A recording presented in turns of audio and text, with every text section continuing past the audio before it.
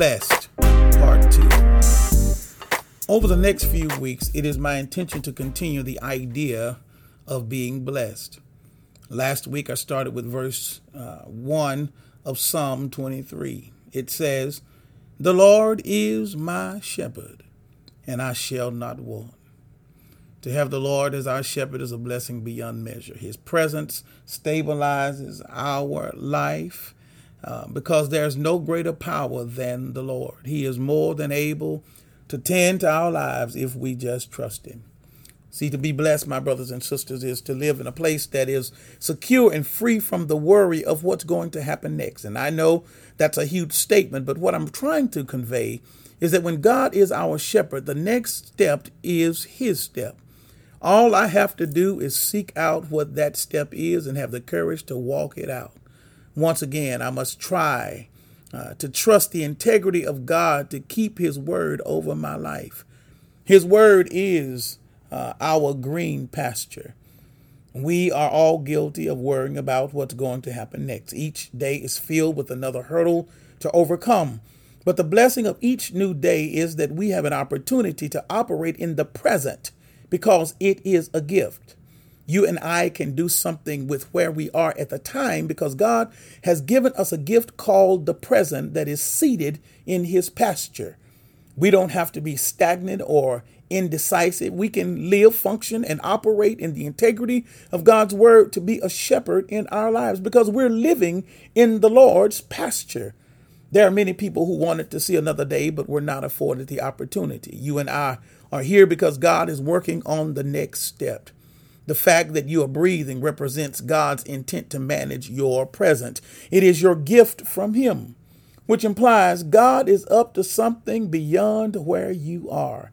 He is in process of making you lie down in green pastures and leading you beside still waters. That's the second verse of Psalm 23.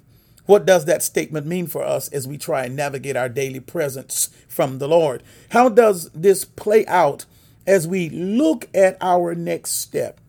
First of all, if I take literally the beginning of the verse, he makes me to lie down, it could suggest that God will do for me what my parents used to do when I was doing too much. And you've heard me say it in another podcast. They would say, "Sit down somewhere."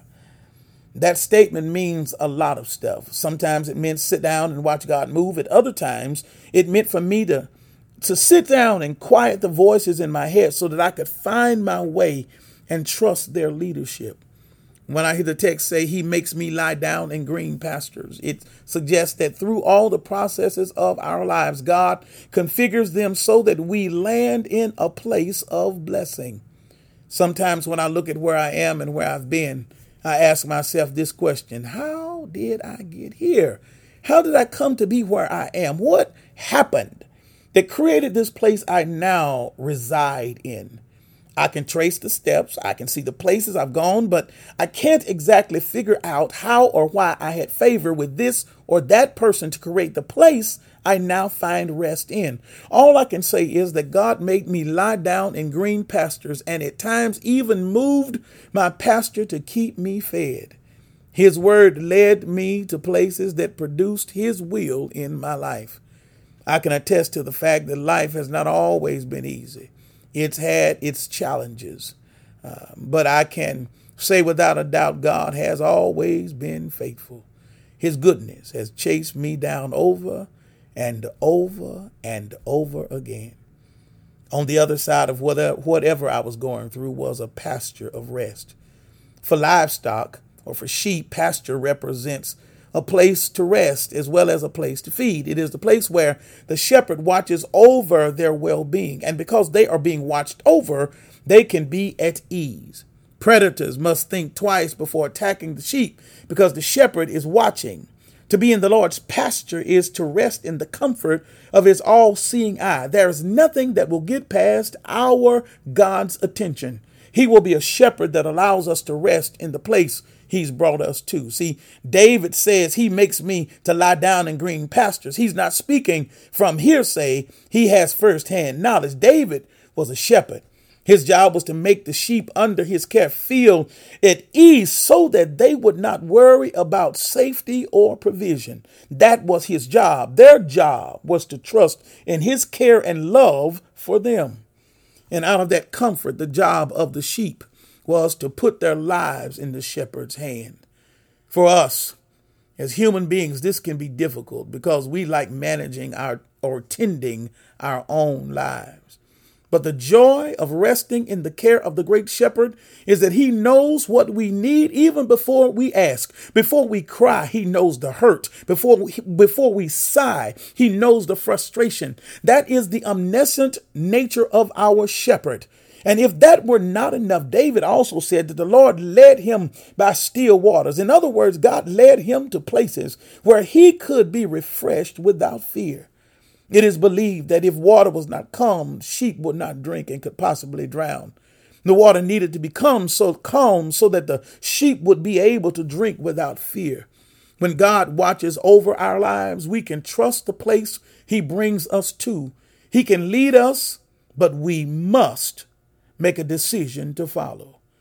To live blessed, y'all, is to trust the guidance of God to lead us to a place designed to bless us and not curse us. In this season of uncertainty, know that the Lord's pastures are still feeding, still providing safety, and we are still sitting under his watchful eye. You can take rest in the place God has brought you to. It will not drown us. It will not overwhelm us, provided we trust in the one who brought us there in the first place. He is Jehovah El Rohi, the God who sees. He is our shepherd, and we shall not want. He'll make us lie down in green pastures. He'll lead us beside still waters. And if the truth be told, that's all we really want. We want to live blessed and favored by God. That blessing came in the form of Jesus Christ, the good shepherd, who also happens to be the bread of life. He saw to it that the water of the Holy Spirit would strengthen and refresh our souls. And I don't know about you, but there's nothing quite like great fellowship, a good meal, and a safe place with something refreshing to drink. I hear the psalmist say, "Oh, taste and see that the Lord is good. Blessed is the man, woman, boy, or girl who trusts in him." I'm Dr. Alvin Summers, pastor of East Campus of First Baptist Church, Indian Trail, Marshville, North Carolina, and you've been listening to Soul Food.